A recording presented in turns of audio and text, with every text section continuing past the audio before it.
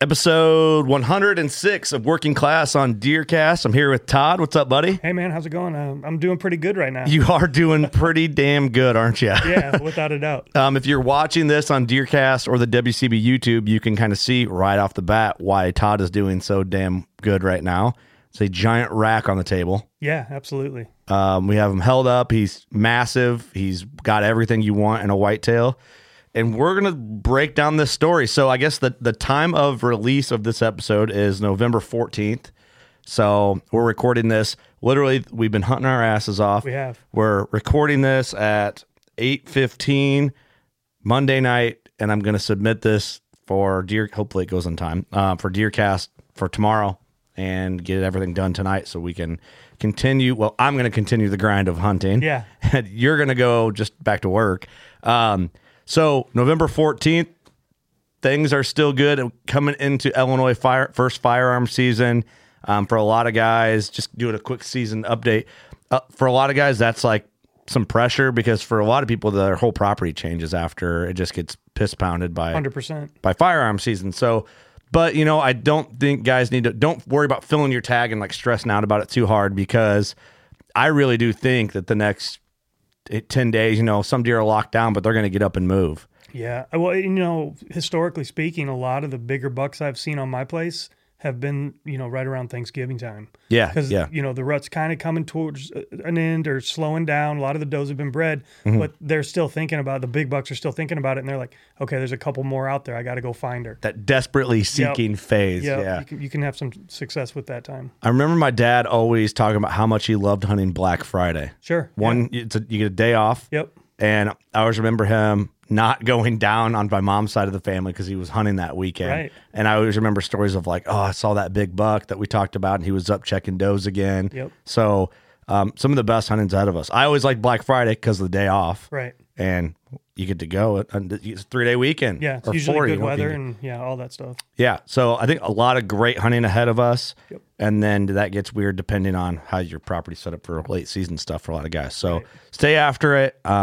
I'm feeling the burn a little bit. I'm feeling the burn of the drive to the property, the hopping out and opening and shutting the gates. That sounds silly, but just after just doing it and being on the grind. And well, it's called a grind for a reason, right? I mean, it wears you down for sure.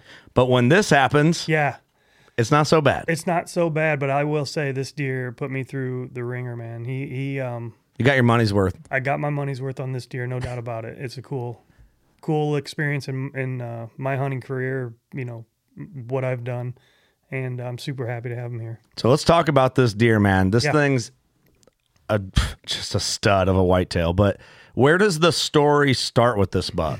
The story starts October 14th, 15th, 16th, something like that, 2021.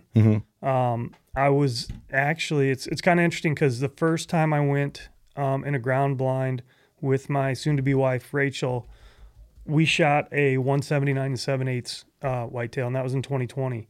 And then the next time I took her out in a blind was the next year, and we saw this deer come in as a 4-year-old, and probably a one upper 150s, lower 160s class deer, and he just didn't look old enough to be a deer that I really wanted to take out just yet. So we kind of gave him a pass that year, but I definitely... Which is probably hard to do. Yeah, well, the year before I killed a 180 and a 200, roughly. You were in the right mindset to pass a deer like that. That's exactly right. So I mean, it was he came at the right time. Yeah. So we let him go, and then the following year he wasn't much different than he is here, but he didn't have quite as many character points. I probably would have shot him if I had an opportunity last year because, he was one of the better deer on the farm, and I was definitely after him, and some of the intel that I learned from him last year was actually what got him killed this year. There's a couple ridges. There's a lot in that. There's a ton in that, yeah. For sure.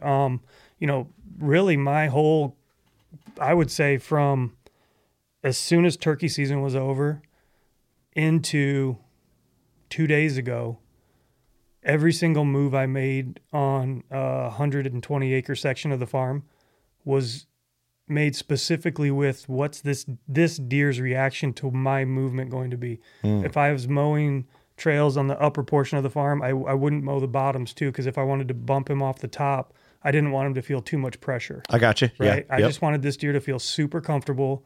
I didn't want to push him around. I didn't run cameras in his area this summer. I just let him be. And The old John Foreman saying, the best food plot's no pressure. Yeah, 100%. Without it, especially on these older deer, right? Yeah, for sure. So you let him get really super comfortable, and you don't try to mess him up. And he did a couple of things consistently all 3 years. And that was what I was trying to capitalize on. And, the first opportunity I had, there was a good cold front in the middle of October, and I had a stand on this one ridge. It's almost like a little saddle back in the timber. And these deer would come off of this food plot or this primary, destination field, and they would come into the timber. A lot of times they'd walk across this saddle between two ravines that kind of came from opposite directions, and then they'd go across and bed on the far side of the ridge, going down into a big bottom.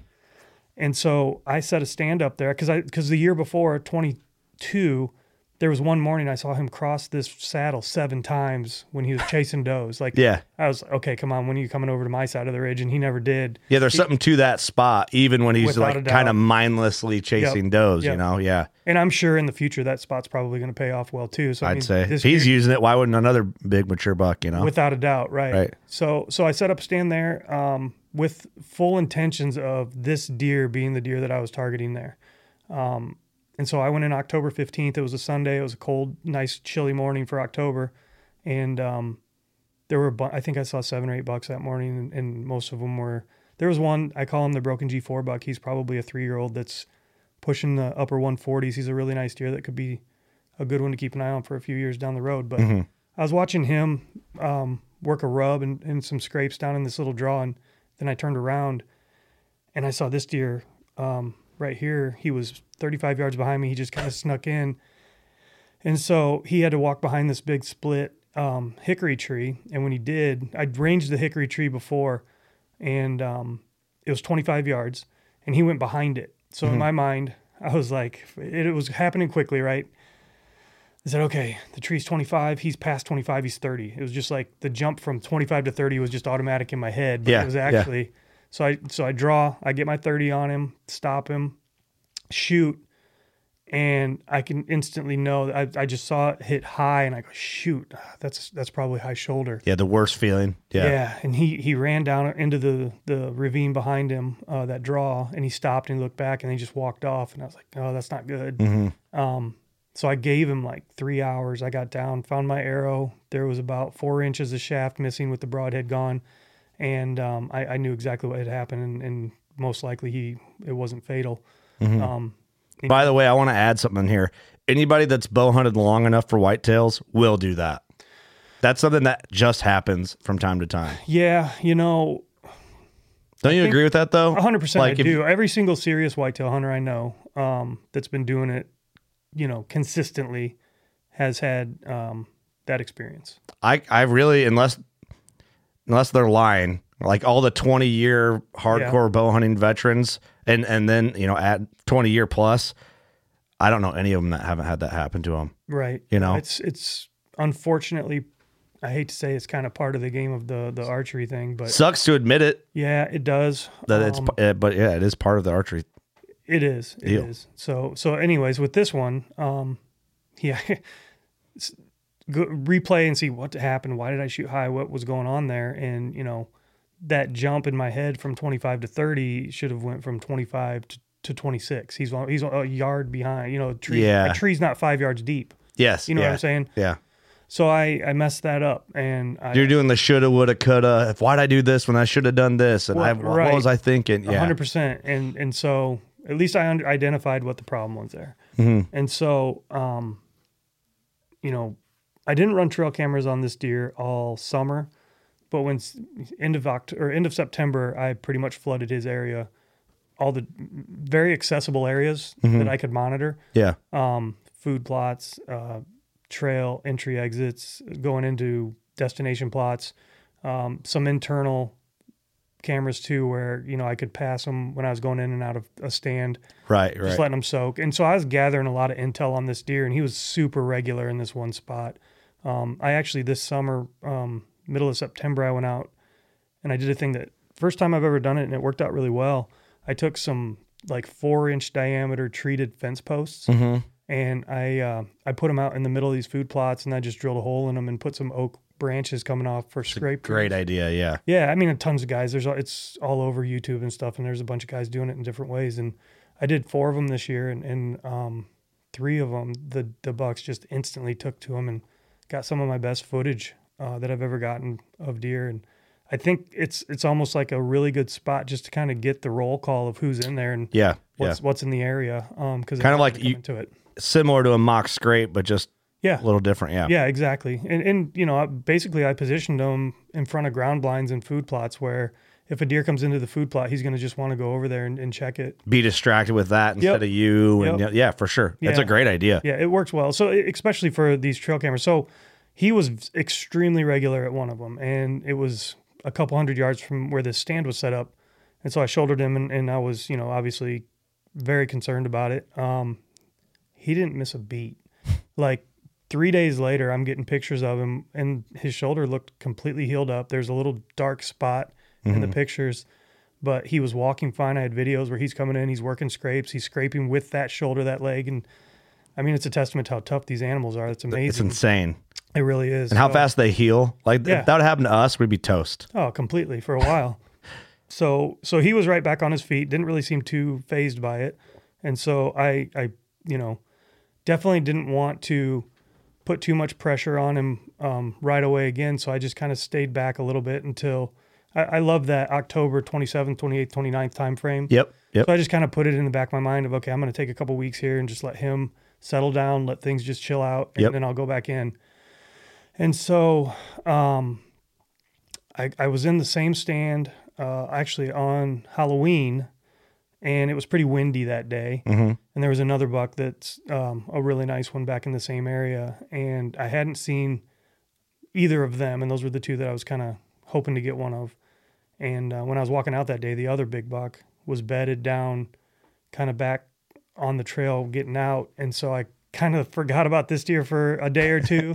And I wanted to try to focus on that other one. And so, you know, it's funny how you focus on a deer and then you kind of get distracted and things just kind of shift and flow.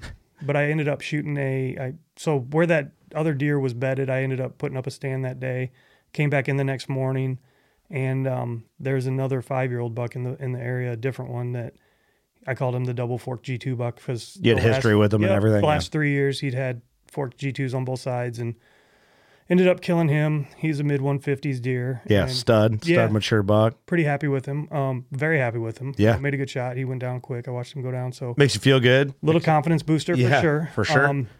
So then, I'm sitting there going, okay, well, my next tag's reserved for one of these 2 deer, and obviously the one that I wounded, I'd like to seal the deal with. So, yeah. You kind of have like a responsibility to like do what you can. For sure. You know? Absolutely. So I knew based on the camera intel, and just as important as the pictures I was getting are the cameras that weren't getting pictures of him. Right? Yeah. I knew he was confined to about a 50 to 60 acre area. Like he was super comfortable there. He was very active there. Yeah.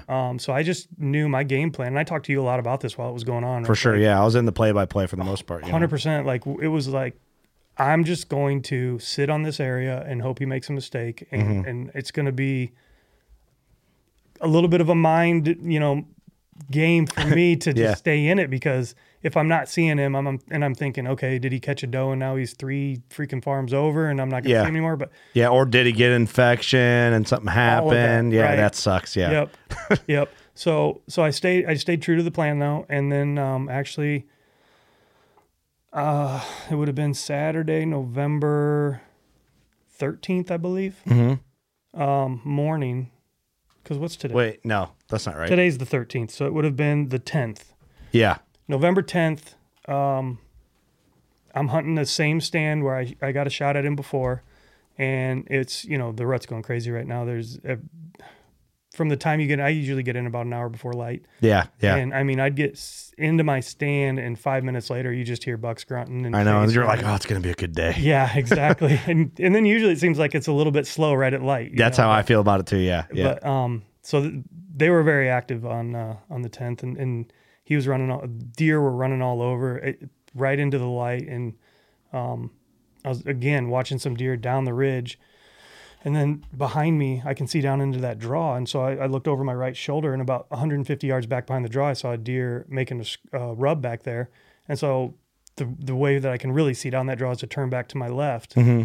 And so I was like, oh, there's a deer over there over my right shoulder. And I turned back to my left, and literally 40 yards behind me, coming up out of the ravine, is this deer. He's looking at me. He's got me pegged. And by the way, the camera angle and the photos that are going to be on social don't do what that had to have looked like, him coming up out of that. Yeah. You know, I mean, he's a framey son not of a lot of deer look like that.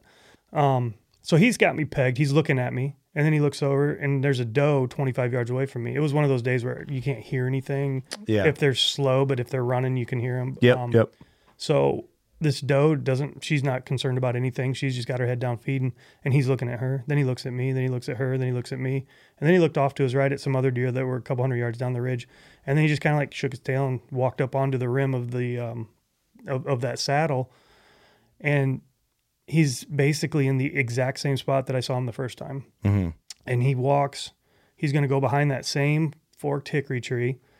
And this time there was a tiny little deadfall tree on the ground that, it doesn't even come up to their knees, but it was a very distinct distance marker for me. And I knew this was exactly 30 yards. Mm-hmm. So I knew I've got my 30-yard pin. I know exactly how far this deer is going to be. He walks over behind the tree. I draw. He steps out. I stop him. He stops. He looks up at me, and I shoot. And he turns and he runs down the draw super hard, the head kind of down, and I'm like, I absolutely just smoked this. Yeah, looks like a death run or something like that. Death run. I felt good. I knew I picked my 30-yard pin. I put it right on where I want, behind the shoulder where I wanted it. Mm-hmm. And he ran away hard. And I was like, I'm texting guys like, just got him. Yeah, like, dude, I can't believe it. Whatever. I can't believe I got another chance at this deer. I've never had that happen before, where I got messed up a deer and then had another opportunity at him. In the same spot, right? Exactly. Yeah. So I was super excited about that, and waited a little bit because there was a lot of deer moving around. Just kind of watched the show for a little bit. Yeah, we're texting at this point. Totally. Too, and I'm like, oh, dude, toast. By the way you explained, he ran off. So yeah. So I get down and I go over to where he was standing, and I'm looking for blood, and I don't see anything, and then I see my arrow about 10 yards up the trail where he took off, and I go grab it. And son of a bitch, if it wasn't for the fact that it was identical to the first arrow, 4 or 5 inches of shaft broken off and no broadhead. And I'm going, what the heck? Oh, and I still am not 100% sure, but I think he was just so tuned into the fact that I was up there. Yeah. I didn't think about it during the shot. The truth is these animals are not stationary. No. They move, and when they're on pins and needles, they react hard. They can, especially on a longer shot like that, a 30-yard shot, that's probably... It's enough time to react for sure. For a whitetail, yeah. I mean, I love, that 15 to 18-yard distance. Yeah, that's the sweet spot for a me. whitetail, Yeah, and I need to do a better job of using tools to get deer a little bit closer to me, I think, is one of the takeaways from this season. But yeah, but man, everyone would have shot at him at 30. Yeah, no, and I feel good about shooting to 30. It's a lot better to shoot at a deer whose head's down feeding in a food plot at 30 than a deer that knows you're in a tree, is kind of a little bit nervous about you, and these things happen so quickly, it's hard to process all that in the moment. For sure. So long story short, I gave him a little bit of time. I go down and look, and there's actually some pretty good blood on this one. Trailed it about 150 yards, and then it just dried up. Typical muscle hit, shoulder shot, and I'm just like absolutely beside myself. Like, I can't believe I messed this up again. Yeah, the mental aspect of that, like the deer, he's wounded twice. Right. Your self-confidence and what you're doing, you're questioning everything. It's the worst thing a bow hunter can go through. Well, and I do know, I've been doing this for 29 years now, and I do know confidence is extremely important, right? And so I tried not to let those doubts creep in too hard. Yeah. Went back and just was like, is it me? Is it my bow? Am I shooting off to get the target out? And everything was dialed right in. It was hitting right where I wanted. It felt good. My anchor point was fine. Everything. I mean, I knew that, that told me that deer moved while the arrow was in the air. Yep. Probably wasn't the best shot selection on my part. Should have been paying a little bit more attention to those, peripheral things that come into play. So, so here I am. I've got 2 shoulder hits on the same shoulder of this deer. It can't be good for him, right? Obviously, the first one, I feel like he maybe would have made it through winter, but I'm just like, I have to do everything I can now just to try to relocate this thing. And now there's like this pressure to like try to get on him and like almost do him a favor in case infection sets in. What happens if he runs a doe to another 4 miles out and dies over the, you just don't know. No closure at that There's point. a giant question mark. Yeah. You need to know more information or just, I don't know what you do. You get back on the pony. Right. Yeah. I was feeling for you bad, man. I did I think 2 or 3 wellness checks on you that day. Yeah, you did. I'm like, hey, you're all right, aren't you? I appreciate it. But so, I mean, just took a minute, regrouped, just stepped back from the whole thing for a second and was just like, okay, not good that these 2 shots weren't what you wanted. But forget about that for right this second. How do you close this deer out? And so my expectation was to, again, knowing that he was in a 40 to 60 acre core area very regularly. And I knew that there was a standing cornfield that I knew he was using quite a bit. I just kind of got positioned to where I could see as much ground as I could. Yeah. And just try to catch him moving. Get some clues some way or another. Right. Yep. So that was Friday morning when I hit him in the shoulder the second time. And then Saturday I caught him going into the cornfield. Which is crazy, yeah. Yeah, about 9:30, saw him go in. And when you see that, you got to be like, oh man, there's like, there he is. Couldn't believe that, right? First of all, it's like, oh my God, there he is. And, you could tell he was hurting. Head was kind of low. It's not like he was, are there does out in the food plot? There was, he was just, There's no pep in his step really. Nope, but yeah. Nope, he was hurting. And so I knew, I needed to get this deer killed. He went into the cornfield, around 9:30 about. And so I saw him around 9, wanted to make a move at 9:30 because I figured he was going in to lay down. Right? The cornfield's pretty clean. So I got, it's like their safety blanket. I feel like I've seen some deer from a stand bed in corn. Right. And it's kind of I don't know. I feel like they let their guard down in a different way in standing corn. From absolutely. What I've seen, I don't know how true that is, but I would agree with that. Totally. Because nothing can get to him. Usually, yeah. No, I agree. Like you see you see those clips of like I think Nick Munt stalking up on that mule deer in sorghum, right? And he's like 4 yards from the thing, right? Exactly. Like why can you do that there? You'd never be able to do that in just grass. Well, and that's the thing that came into play for me was I've gone out and done a few spot and stalk hunts in eastern Colorado, and I've been in a cornfield with a mule deer, and I've been out in the sorghum and stuff too, and it's those guys are playing a little different game out there that 99% of the time doesn't apply to what we're doing back here. Yeah, very rarely. Yeah. And so this day specifically, this deer goes in this corn, the wind's blowing from him to me. And I'm like, I'm going to give him an hour and let him bed down, and I'm going to go see if I can find him. Yeah. And so I did. I got in there and I got him found he didn't go very far into the corn. Right. So, cause obviously he's hurting. He's not wanting to move around too much. Yeah. Yeah. So I get him located, and all I was doing was I was just going in on the end rows and just kind of like peeking down Glassing the row. down him. Yep, and if he wasn't there, then I just real slowly and wait until the wind was blowing just enough to cover up all the sound. Yeah, yeah. Creep to the next one, peek down there, and I was probably 30 rows into it, and I peek around the end, and I go, oh shit, there he is. And How far was he when you first spotted him? Probably about 20 yards. Oh, geez, he was in your lap. In my lap. Oh yeah. No, it was, this is just shooting opportunity. So I set up on him, and my daughter Hattie had a basketball game I needed to head to I needed to be leaving the farm by noon. So I was like, okay, I got 2 hours to sit on this deer. And you're just after 9:30 about this point? I was right about 10 when I got to him. Okay. And so I'm just, first of all, to be 20 yards away from a 170s deer bedded down in the corn that doesn't know you're there, that's a little freaky for a minute. That's freaky. You know, you're like, Yeah. You can feel the pressure of the moment pretty fast. yeah, absolutely. And to that point, you know, to be 20 yards from the deer that you've already messed up twice and you're just desperate to finish this thing. It kind of hits you. So I'm sitting there waiting and I'm trying to be patient and I was, and the wind stayed consistent and everything was working in my favor, which was great. He would move his head a little bit, but he had his head down. So his rear end was towards me. He was bedded the long way in the row. I had nothing to shoot at. And I think I actually I took a couple pictures and some videos and I sent one to you and I was just like, man, I don't know. I think neck shot might be my only option here. Yeah. Yeah. And, you know, we were like trying to figure out a game plan, and it got to the point where, you know, I'm on him for an hour and a half. So this is getting close to 11:30. Maybe just a little bit before that. Like, dude, how are you sitting? Are you on your knees? Standing up. Oh, you were standing. I was standing up. Yep.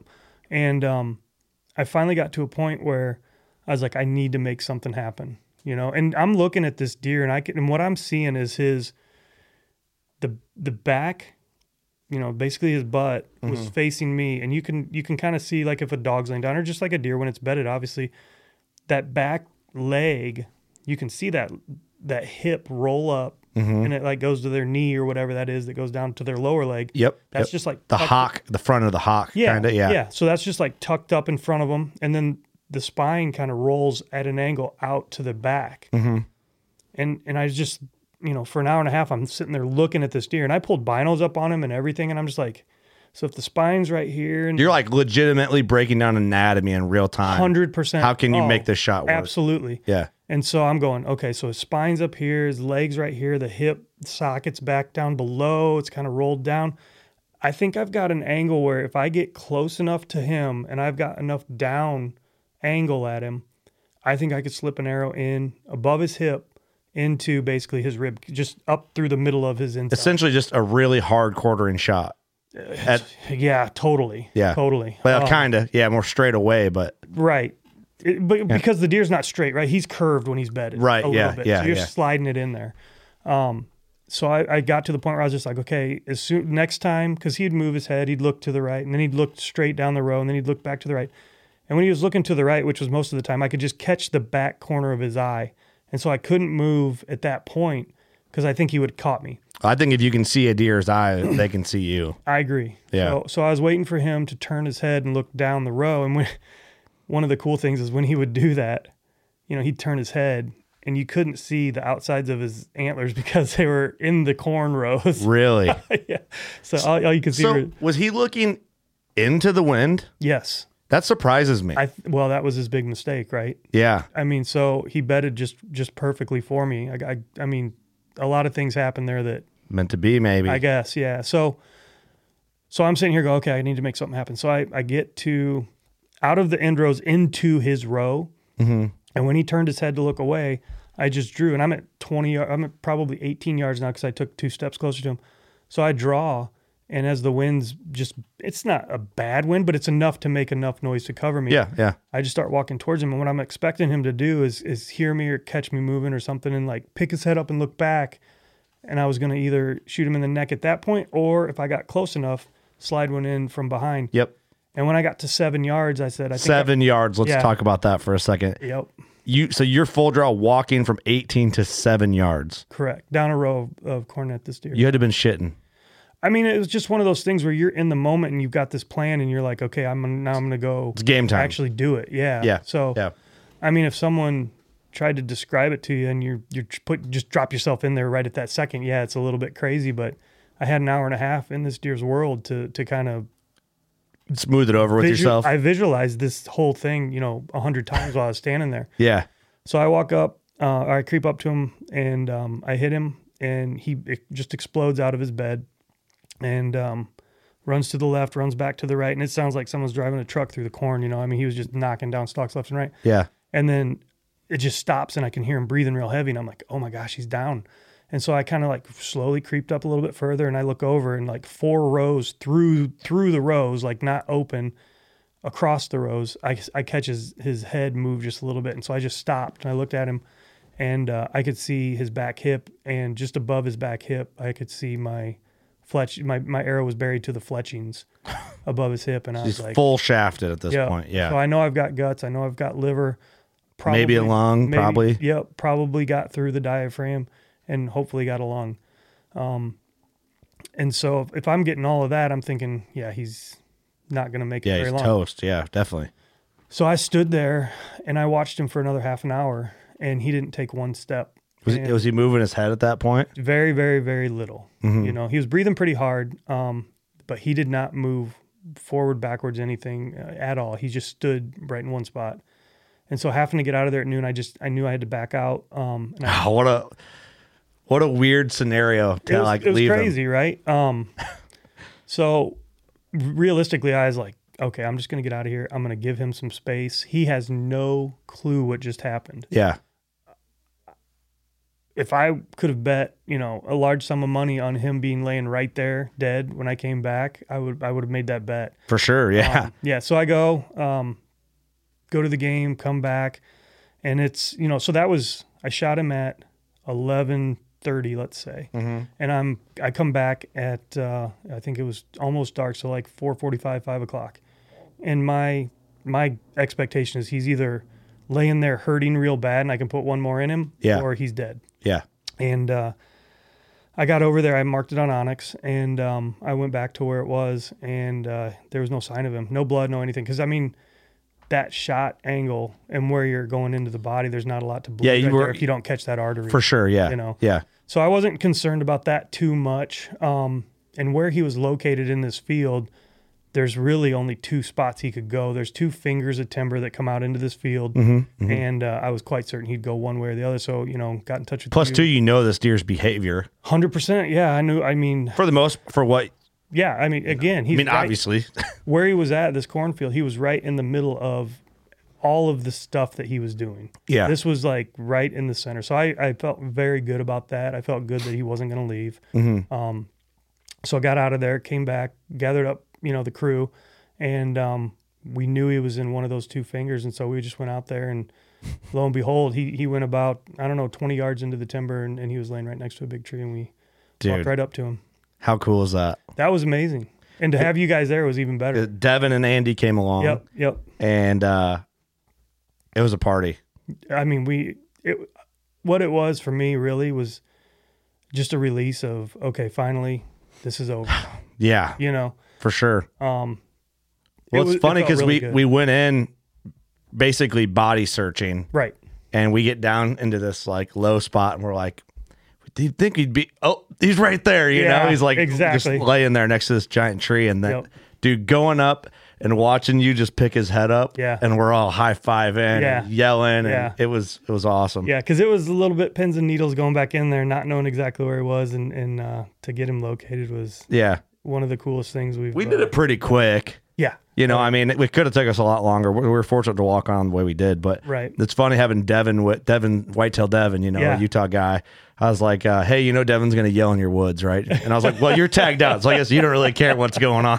No, it didn't bother me a bit. And honestly, the way these bucks have been behaving the last week or two, I don't think it bothered any of them either. I don't think it does. It's been wild. That was a cool night. We just sat by this deer for, I don't know, what did we do? Just sit there for an hour and just like everyone fondled them a little bit, took some pictures, took some group photos, and just an absolute beast, man. Yeah. And I've never set up a season to go after an individual deer before. I've known there were good deer in the area and try to put in time to get an opportunity at them, but I've never set a stand for a specific deer. I've never gone on a hunt and said, okay, I'm literally, my intention on this hunt is to go shoot this deer. I've never done that before, and I did with him, and it was just a really special situation where he was so regular in that area, and I had such history with him, knowing how he kind of traversed it, and it just, worked out really well for me. He's beautiful, man. Everything about this deer is amazing. Yeah, I there is a bit of me that feels really bad that he had to take 2 arrows before I got him killed, but I'm just glad it resolved the way it did. Well, you had a responsibility to like do what you can. Now, if you don't have any information and you're kind of out, you can only do so much. Right. But I think what you did was, for the unfortunate circumstances, you did the most ethical thing, and you committed yourself to close the book on this thing. So, not only for your mental stability, but for the ethics and the animal and then the pursuit of what we do and what we love to do. Yeah. But just absolutely beautiful. And going after a specific buck is really fun, but I feel like mentally it can tap into you in weird ways as the season goes on, where there's also a beauty in just hunting in an area where big deer frequent and, hunting for the known habit or previous habits of big deer. Absolutely. But when you go into a spot and you're like, all right, I'm going to hunt this buck, I'm making this move. Like you said, you were mowing trails over the summer with this deer in mind. Absolutely. So that weighs a little bit. When you set up trail cameras, you're thinking about this deer. Right. So that adds to the pressure a little bit. Right. When you hang a stand, you're thinking about this deer the entire time. Every time you are daydreaming on the way to the farm, you're thinking about this deer. Yeah. So it adds like this exciting and maybe unnecessary pressure a little bit.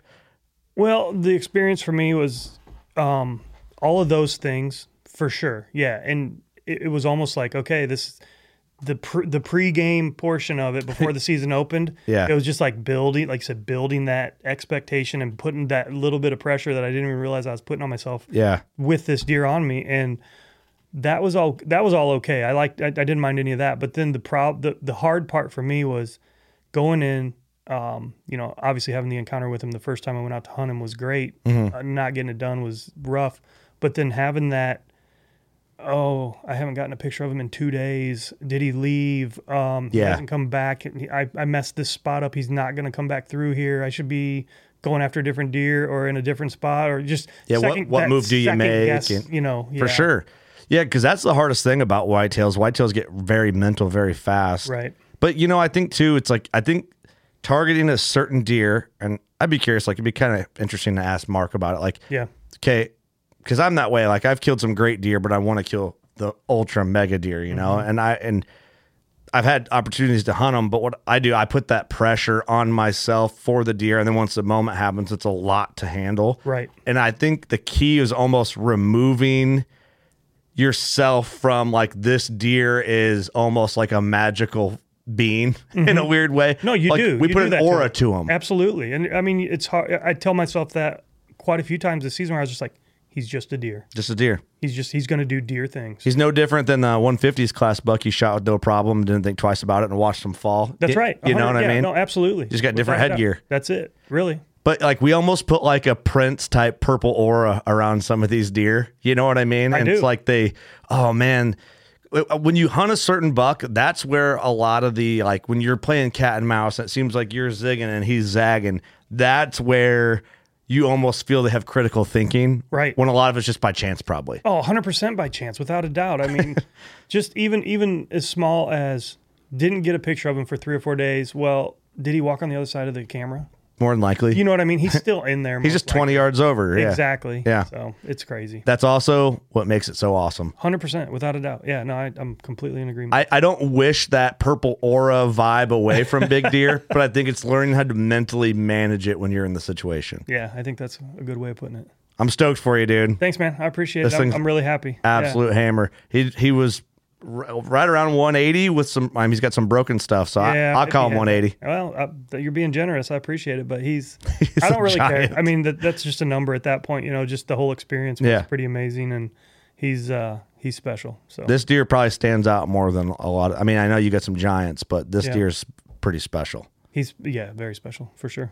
Cool. Tagged out, brother. What are you gonna do with all this time? Well, it kind of is a really a cool thing to be able to have an opportunity now to maybe dig into some of the other spots of the farm that I've kind of had down on the list of maybe I should check these areas out. And play around with it a little bit and see what's going on with some other spots and try some new blinds and just. You can freestyle now. Freestyle. Yeah, exactly. Gain some intel and. Yep. That's it. It's awesome. Well, thanks for letting us be a part of the recovery, man. 100%. That was a party. That's the days we live for as whitetail hunters, man. It don't get no better. I have a good friend of mine, Nick Massa, that I said, there's not enough days in a man's life like this. And that was one of those days last night where you just don't get to do that enough times in your life to I said that to you too when we were cruising over to go look for them. Like the moment you're in right now is a pretty sweet moment. 100%. So I'm just glad it worked out. Me too. I felt real bad if he would have been there now. But we got him. Yep, here he is. And you made quick work, man. Got him. Got him all butchered up and caped, and here he is on the studio table. Might be the quickest turnaround time as far as recording a podcast after. Pretty quick. Get it? Yeah. A day later. They don't get any faster, really. Yeah, exactly. So, fresh off the press, I'm going to now edit this podcast, submit it, and you guys will listen to this one as fresh as it could possibly be. So, congrats, buddy. Yeah, a lot of season left out there. I hope everybody stays strong, and there's definitely going to be some more big ones going down. Stay strong. Stay strong. Good luck out there. We still got half of November. That's right. You know, holidays kind of tell your family to screw off. I'm just kidding. Don't do that. Do what you got to do to get yourself more time hunting when it counts. So, thanks, everybody, for tuning in, watching, and listening. Congrats, Todd. Yeah, I appreciate it. Thank Killing you. it. You know what to do. Go shoot a giant. See you next week. Later.